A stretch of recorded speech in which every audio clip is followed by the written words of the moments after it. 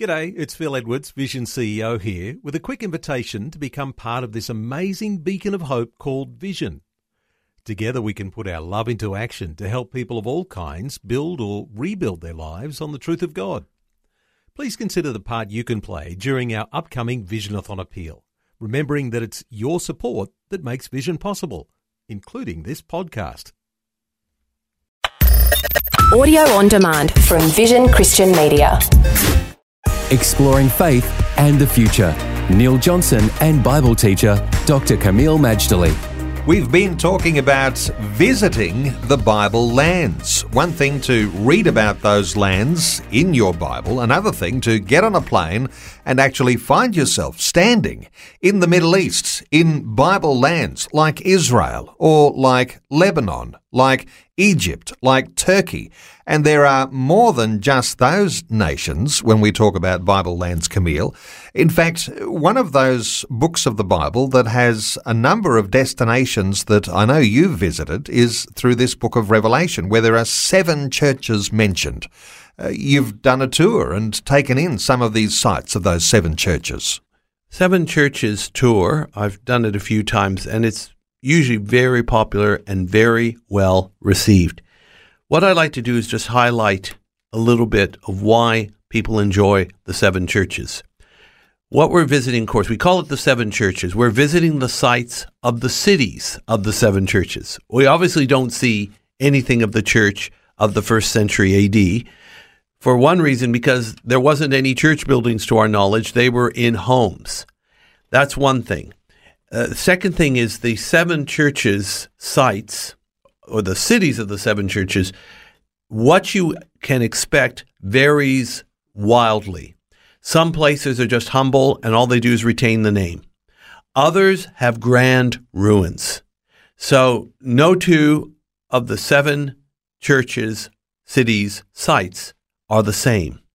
First of all, Kameel, let's go through what those 7 churches are in the book of Revelation. Then tell us which ones for you were the real highlights.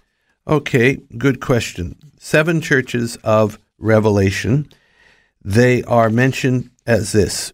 First of all, you've got Ephesus, Smyrna, Pergamum, Thyatira, Sardis, Philadelphia, and Laodicea.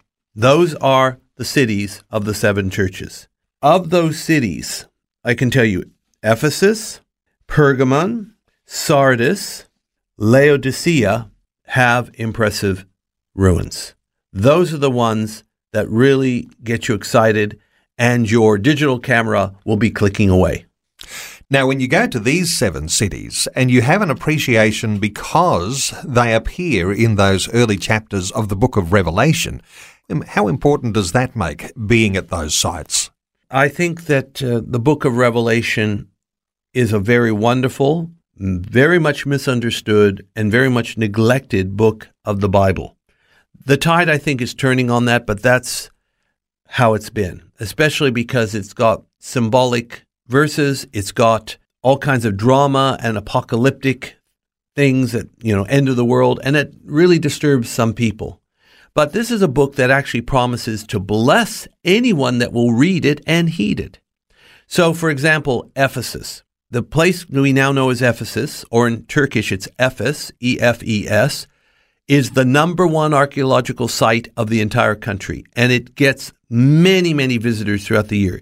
They've only excavated maybe 25% of the site in the last 150 years. But what they have excavated is very impressive. So, especially if you go to that Roman theater where they claim 25,000 people could be seated, and imagine the riot that happened, or near riot.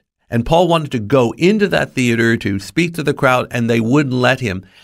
Just reading the scripture on site at that theater and seeing how big it is and the view is grand is very moving, and the Holy Spirit is optimally able to speak profoundly.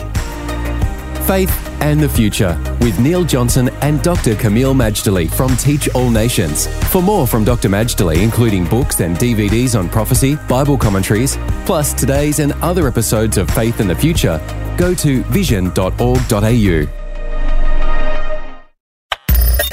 Thanks for taking time to listen to this audio on demand from Vision Christian Media. To find out more about us, go to vision.org.au.